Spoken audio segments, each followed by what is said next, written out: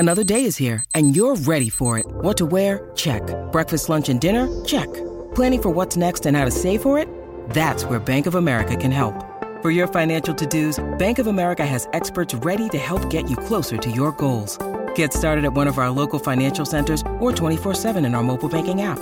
Find a location near you at bankofamerica.com/talktous. What would you like the power to do? Mobile banking requires downloading the app and is only available for select devices. Message and data rates may apply. Bank of America N.A., member FDIC. Your brain needs support, and new Ollie Brainy Chews are a delightful way to take care of your cognitive health. Made with scientifically backed ingredients like Thai ginger, L-theanine, and caffeine, Brainy Chews support healthy brain function and help you find your focus, stay chill, or get energized. Be kind to your mind and get these nootropic chews at ollie.com. That's OLLY.com. These statements have not been evaluated by the Food and Drug Administration. This product is not intended to diagnose, treat, cure, or prevent any disease. Hello and welcome to Intelligence Squared, where great minds meet. I'm senior producer Connor Boyle. We're talking about what we eat for this episode with Pen Vogler, the acclaimed food historian and author of recent book Stuffed, A History of Good Food and Hard Times in Britain. As many of us gather around tables to share a few festive meals at this time of year, it's a timely look at what the food on our plate says about us and how that menu has evolved over time. Joining Pen in conversation on this episode is Alice Thompson, columnist and interviewer at the Times newspaper. Did you know if you're a member of Intelligence Squared, you can get a special extended version of Pen and Alice's discussion? Head to intelligencesquared.com/membership to sign up, and you'll get an extra helping of food chat, plus some very hefty extra content, including our new Global Affairs series, Saudi Project, a recent podcast all about AI, Power Trip, ad-free listening, and updates on our live events too. Or just hit subscribe on Apple for the audio. Now let's join Alice Thompson speaking to Pen Vogler about her book Stuffed. Pen Vogler is the phenomenal food historian and author of Stuffed, A History of Good Food and Hard Times in Britain. She is also the author of another book that I love called Scoff, A History of Food and Class in Britain. And she has written books on food in both Dickens and Jane Austen, Dinner with Dickens and Dinner with Mr. Darcy. And she writes and reviews on food history for the press, edited Penguin's Great Food series, and has recreated recipes from the past for television. So, Pen, your latest book, I think they're very much companion pieces, these. I think Stuffed and Scoff are just very good words and very British words, aren't they, really? Why did you choose the word stuffed? Thanks, Alice. It's really nice to be talking to you. Stuffed it's rather like scoff. It has a sort of double meaning. And there's two different kinds of being stuffed. One is the nice bit of kind of being stuffed. So you've had Christmas lunch or Sunday lunch or dinner or whatever you call it from wherever you are in the country, and you feel kind of pleasantly stuffed. And then you are stuffed when you've run out of road. You're stuffed when there's no good options left, when you don't have any choices or all the choices you're presenting with bad ones. And it seems to me that the way we've organised ourselves in this country around our kind of food production, our kind of the way we eat it, is on a continuum of those two things, you know, being good stuffed, bad stuffed, and perhaps not quite enough in the middle. Of kind of being sort of pleasantly fed. There's too much.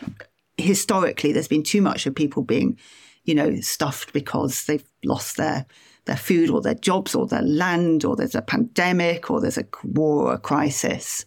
And that's what I wanted to explore, is who takes responsibility in those circumstances. We have a very complicated relationship, don't we, with food, I think, in Britain in particular. I spent last weekend, we had a fantastic really sort of large kind of brunch with all the farmers on Exmoor. And it was phenomenal. But at the same time, most of it came from the supermarket. And there was that sense now that we've slightly lost contact with the land and what we do and how we eat. And I felt that it was rather extraordinary that they went to get their cakes from the supermarket when once a sort of farmer's spread would have been all very much made from the farm. And I wanted to take you back right to the beginning, really, with your enclosures and farming. Yeah. What was Britain like at the beginning? How did people eat?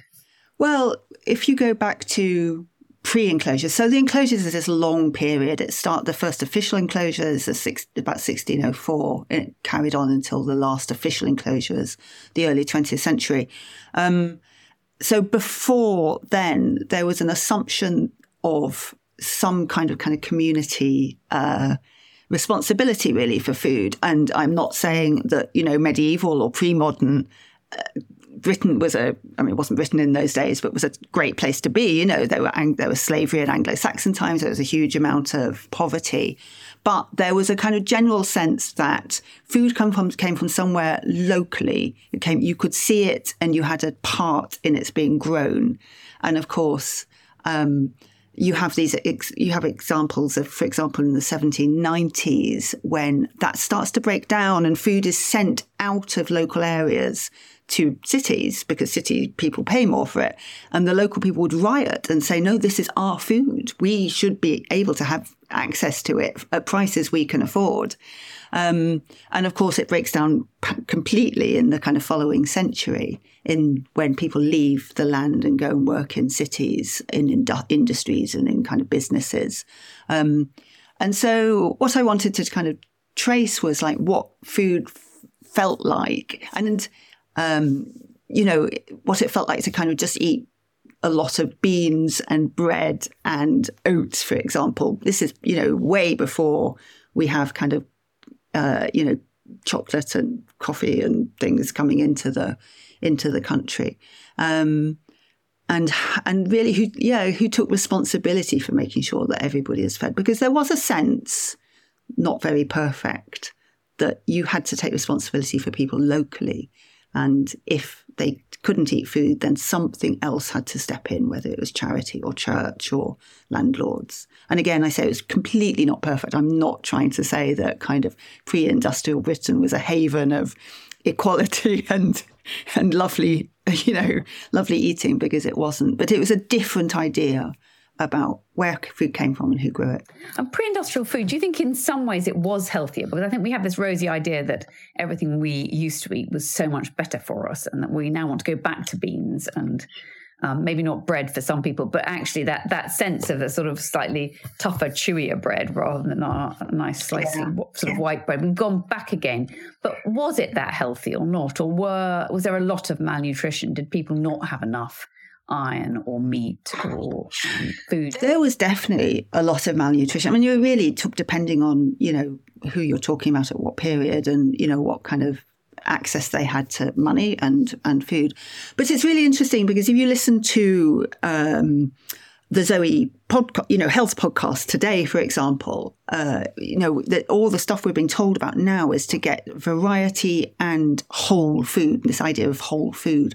And so I think in the sense of pre-industrial food, particularly pre-1970s food, again, with huge kind of caveats, because there were terrible problems with adulteration in the 19th century. People's food was whole. You ate pretty much the whole bean. You ate much more of the whole grain, and there was a lot less meat for people who couldn't afford it. And so there was problems. There was definitely problems with people with malnutrition and dental caries. There was a report in 1904 about public school, as in state school educated young men not being healthy enough to be conscripted not conscripted, but to join up in the army for the Boer War. And that caused a huge ruckus in the early 20th century. And that's where the idea of school dinners comes from, the idea that you actually should start feeding kids because your country needs those kids to be healthy.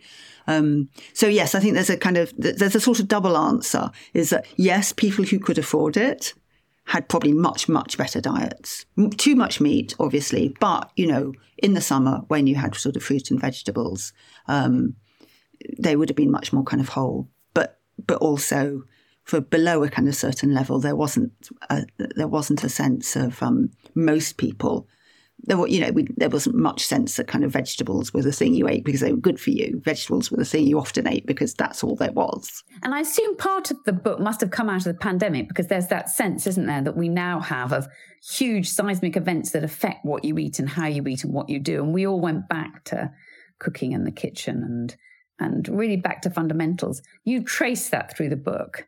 What were the sort of huge seismic events that happened that changed our sort of cuisine?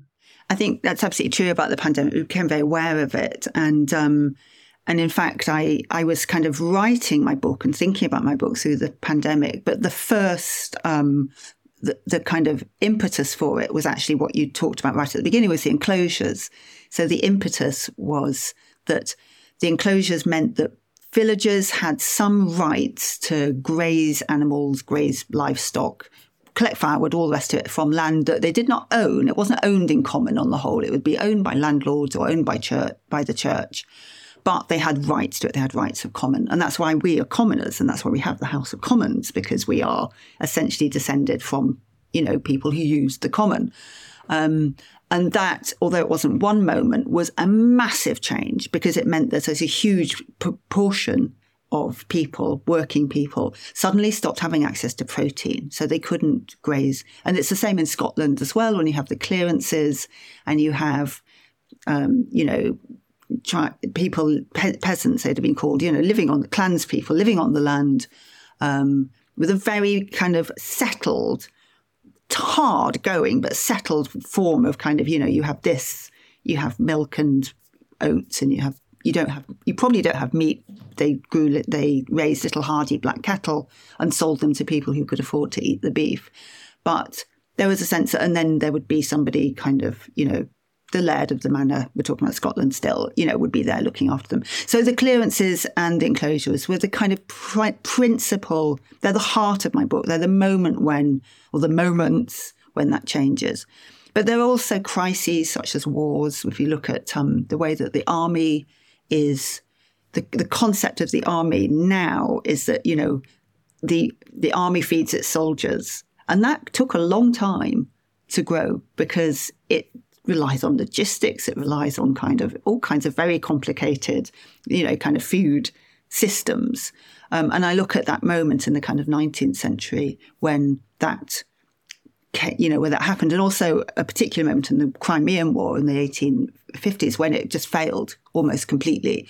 And you had the people dying from nutrition-related diseases, being nursed by Florence Nightingale and eventually cooked for by this amazing sort of French chef called Alexis Soyer. So I look at those moments of kind of war. And then, of course, kids in the pandemic. So I bookend, in a way, the book with this idea that in the pandemic, do you remember the whole Marcus Rashford thing when he's trying to get the government to agree to feed kids in the holiday? And it seems like such a basic thing. And you think, can't we agree on this? Such a tiny thing. And you look at, and so I was really interested in the history of thought behind school dinners and why we're so conflicted about them, why we don't go, kids, they are our future. They will be paying our pensions. They will be signing up to protect us. If there's a war, we need to feed them. Why there's so much kind of, or we as a country and a community need to feed them, why there's a lot of pushback. And I wanted to explore this idea that, on the one hand, it's easy to say it's the government's responsibility, and it's also easy to say it's parents' responsibility. And I wanted to explore kind of where the responsibility really should lie in those kind of crisis situations. If you're struggling to lose weight, you've probably heard about weight loss medications like Wegovy or Zepbound, and you might be wondering if they're right for you. Meet PlushCare, a leading telehealth provider with doctors who are there for you day and night to partner with you in your weight loss journey. If you qualify, they can safely prescribe you medication from the comfort of your own home. To get started, visit plushcare.com/weightloss. That's plushcare.com/weightloss. plushcare.com/weightloss. At Evernorth Health Services, we believe costs shouldn't get in the way of life-changing care, and we're doing everything in our power to make it possible. Behavioral health solutions that also keep your projections at their best? It's possible. Pharmacy benefits that benefit your bottom line? It's possible. Complex specialty care that cares about your ROI? It's possible. Because we're already doing it. All while saving businesses billions. That's Wonder made possible. Learn more at evernorth.com/wonder. When you need mealtime inspiration, it's worth shopping Kroger, where you'll find over 30,000 mouth-watering choices that excite your inner foodie. And no matter what tasty choice you make, you'll enjoy our everyday low prices, plus extra ways to save, like digital coupons worth over $600 each week. You can also save up to $1 off per gallon at the pump with fuel points. More savings and more inspiring flavors make shopping Kroger worth it every time. Kroger, fresh for everyone. Fuel restrictions apply.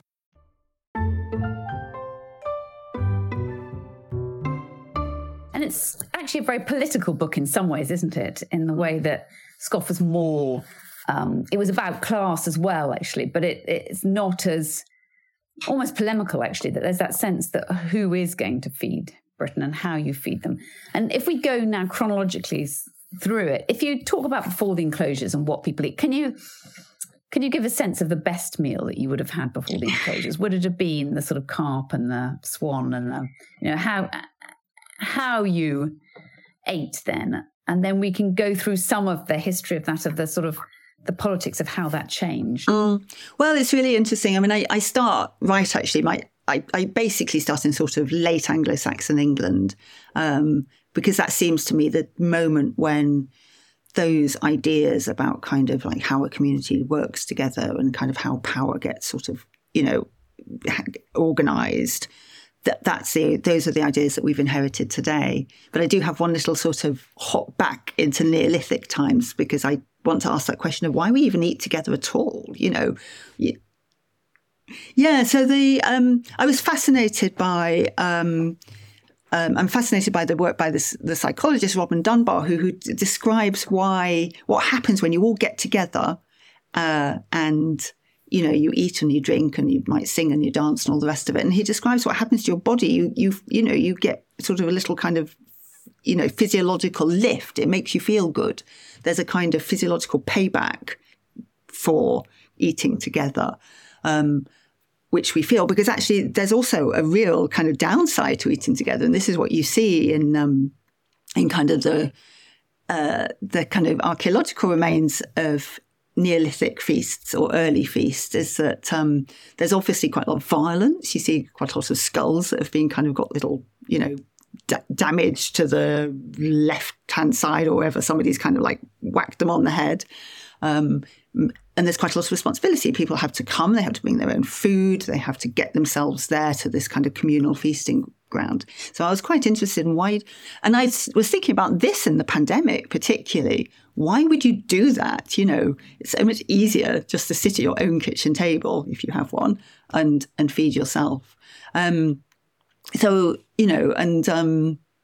that was my kind of little hop back into kind of into Neolithic feasts, which should all be about roast meat, roast pork, maybe some early beer. We don't know, but there's a chance.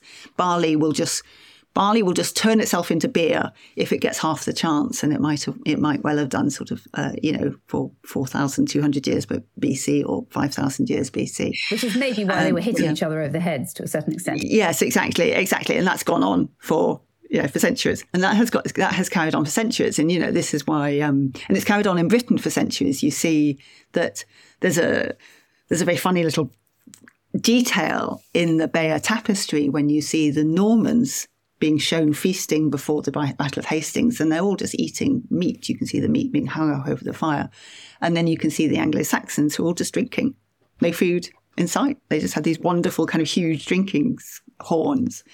And that idea of a British kind of drinking culture seems to have very, very kind of early roots.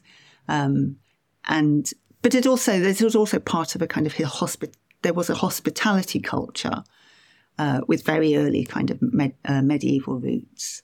And I look at one moment when that probably changes, because the plague in the 14th century means people just don't really want to let strangers into their houses, because they might bring the plague, but they might bring these very seditious ideas about equality and rights to other people's food, and they certainly don't want that either.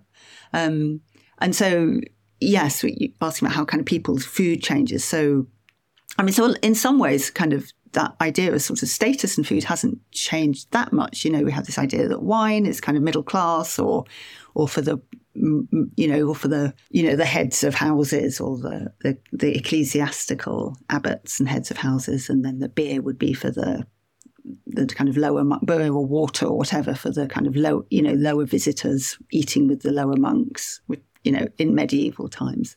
And so those ideas kind of have move all the way through the period. But I think in some ways the key thing for us is always bread. And since medieval times, the focus has been so much on bread and beer, and how you make sure that everybody always has access to bread has been a kind of key part of legislation for people, because bread it's not the easiest thing to produce. It's actually quite complex. It's quite difficult. It requires the whole community to get on board with it, to, thresh it, grind the flour, produce the mill, bake it in ovens when you might not have an oven in your house. And so in some ways, bread is the ideal thing to control communities, because communities need to get together to produce it. Bread was definitely the main staple of the medieval diet, and or the one that everybody aspired to. And actually probably an easier, because you needed an oven, and most people wouldn't have had ovens, and an easier thing to eat would be a kind of mess, like we'd call it now a pottage, which would be grains and vegetables, onions, whatever you had around. And it was definitely seen as kind of lower class, lower quality. Bread was what everybody wanted, and white, and increasingly white bread. And what was really interesting is that the longest running piece of food legislation ever, bit nerdy this, but starts in about 1256. And it's called the Assizes of Bread. And the Assizes were kind of county courts. And it meant that everybody got together and said, this is how much a loaf of bread would always cost a penny. You'd always be able to get a penny loaf. And the assizes would get together and say, this is how big it would be. So if the price of grain went down, then you'd have a bigger loaf. If the price of grain went up, you'd have a smaller loaf. And it did two really interesting things. It kept everybody quiet. It kept everybody happy. They knew that if you had a penny, you could afford to eat. You could afford to eat something. But what it also did is it moved the kind of spotlight about who's kind of making food available to everybody, away from the landowners and the people, the farmers and the people who are growing the corn, onto the bakers and partly the millers. And so the bakers become these people who have to sort of show, that they're adhering to this legislation. They had all these very complicated tables to tell them how big or small their loaf could be. And that worked for centuries. But I think what we've got out of that is this sense that the bakers, and we don't really have many bakers anymore, but we do have supermarkets. We've got from that this sense that retailers are the people who are responsible for getting our food to us. And obviously there are exceptions. The Second World War, there's a major exception, very successful government intervention in kind of food and access to food and also quality of food.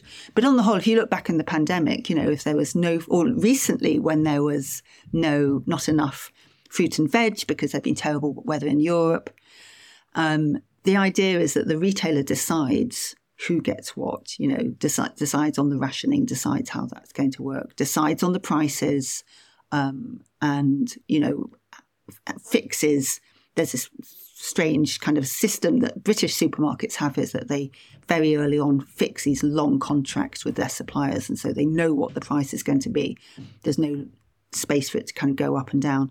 And so I think that, and we feel comfortable with it as consumers. We think, oh yeah, that's normal. That's what happens. But I think it does have a very long, very specific history. And I don't think it's quite the same in other countries. Yes, and actually in many ways it doesn't work to our advantage, does it? Because what happens is we've confused really our producers with our, consumers have muddled that up, I think, with the people who are actually providing the food. And then you get this sense, I think, from the farming community that they're providing all this food and they're not actually able to say what they've done or how they've done it. And we go back again now to wanting more of that, home-produced food. And can you talk about really that? Because that's quite political now, I think, that the supermarkets can be blamed, I think, for quite a lot now, probably, can't they? Well, the supermarkets put huge expectations on farmers to produce food, kind of perfect food, kind of almost Frankensteinian kind of like weird food. So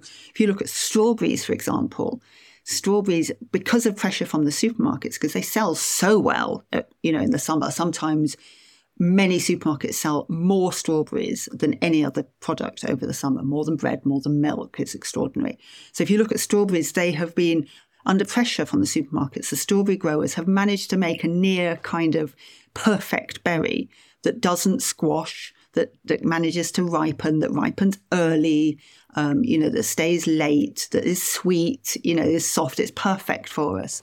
And that was thought to be almost impossible when people started kind of strawberry growing. And so, which is great. We have lovely berries. With the strawberry thing, I find it quite extraordinary because every Wimbledon, the press starts to kind of go, what's the best strawberry? And they don't say it's this breed or this breed or this breed. They say it's this supermarket or this supermarket or this supermarket, as though supermarkets kind of bred them, which is just a neat image for how kind of dependent we are on supermarkets for our food and how we identify them with our food. But I think really the point I'm trying to make is that growers are so squashed by them, and they have to produce cheaper and cheaper and cheaper food. And what about the people growing the food? If they're not being paid well to produce food, how can they afford to eat well?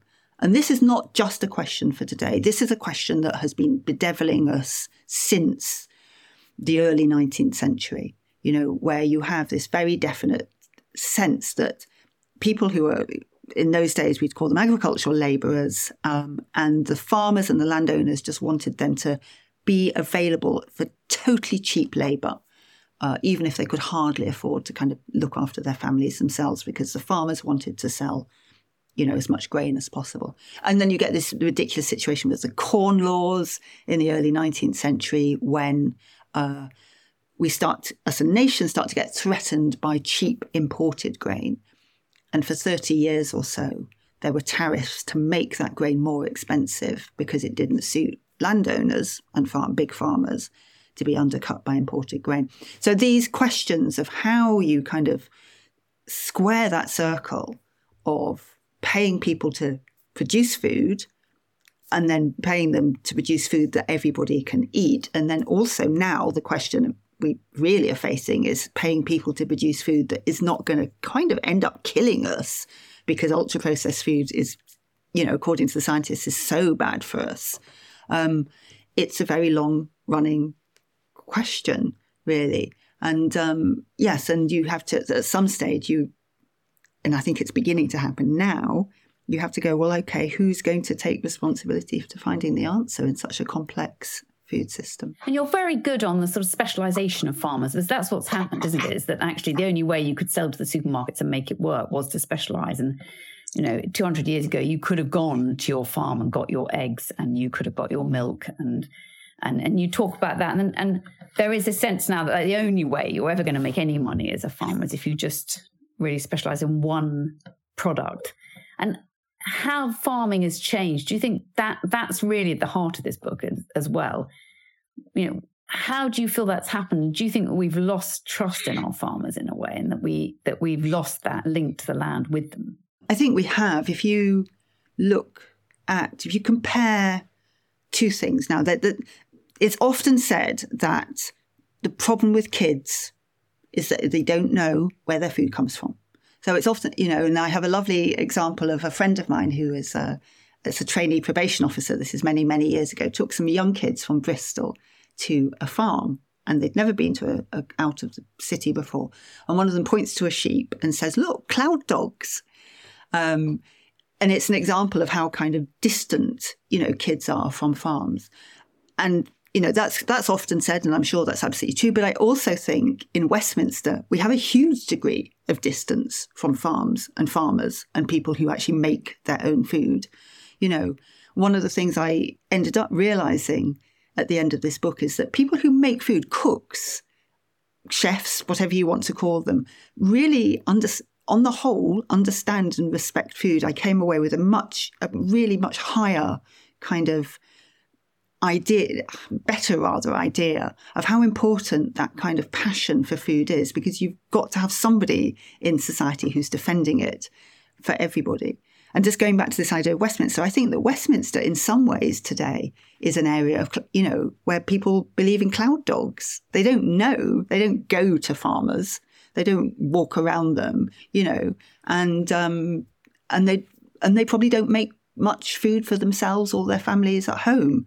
And so I think there's a big disconnect all the way up the food chain. And if you look back if you go back to the sort of 18th or 19th century, a lot of people, and this, again, I'm not proposing this, so we should be returning to this, but a lot of people in Parliament were landowners. They had farms themselves. They knew about farms. They understood when you had bad weather, you had scarcity, and that would impact the whole, of the food chain. And they understood it. And I think there's a lack of that kind of granular understanding and interest that is really relevant. And so that's what one of the reasons is. We kind of subcontract all that thinking to retail, to supermarkets and to industrial food producers who think about food in a very different way. They think about food, how to produce the most food most cheaply, and that doesn't, as a whole, serve us well. I mean, that's the interesting thing, isn't it? It becomes so economic. And I think for a long time we lost the idea of the health of the nation and of feeding the nation. It was all about profit. And I mean, then moving on, it really is the Industrial Revolution that occurred with as well, because you got the sense that food was being bought in, and you explained that. And you got more varied food, didn't you? So that you began to get different sorts of food coming in. Yes, I mean, we've had we've been dependent on food imports for hundreds of years, and it's varied over the 20th century. It was really high before the First World War. It was like 60% of our food was imported, and then clearly that makes us incredibly food insecure as a nation. And after the Second World War, a lot of the kind of pressure on farmers to produce more was because of that recognition that we were very food insecure as a nation. That's not a good place to be. I think it is fascinating that you do, and you bring in, it's the variety of cheese, and it's being able to shop around and decide what you want. You're not getting the same monotonous diet, but at the same time, you lose something in that you lose that connection, as you were talking about. Yeah. Sorry about that. Yeah. Okay. So I'll just pick up and I'll just say.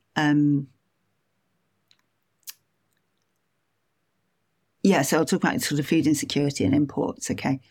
So what imports have given us is a huge amount of variety. We can eat almost anything at any time. What industrial food has given us is something that looks like variety, but actually isn't. It's dependent on wheat. It's dependent on a few very, very small food, narrow food crops, wheat, particularly wheat, sugar in its various forms. And a few other, grains and all the rest of it.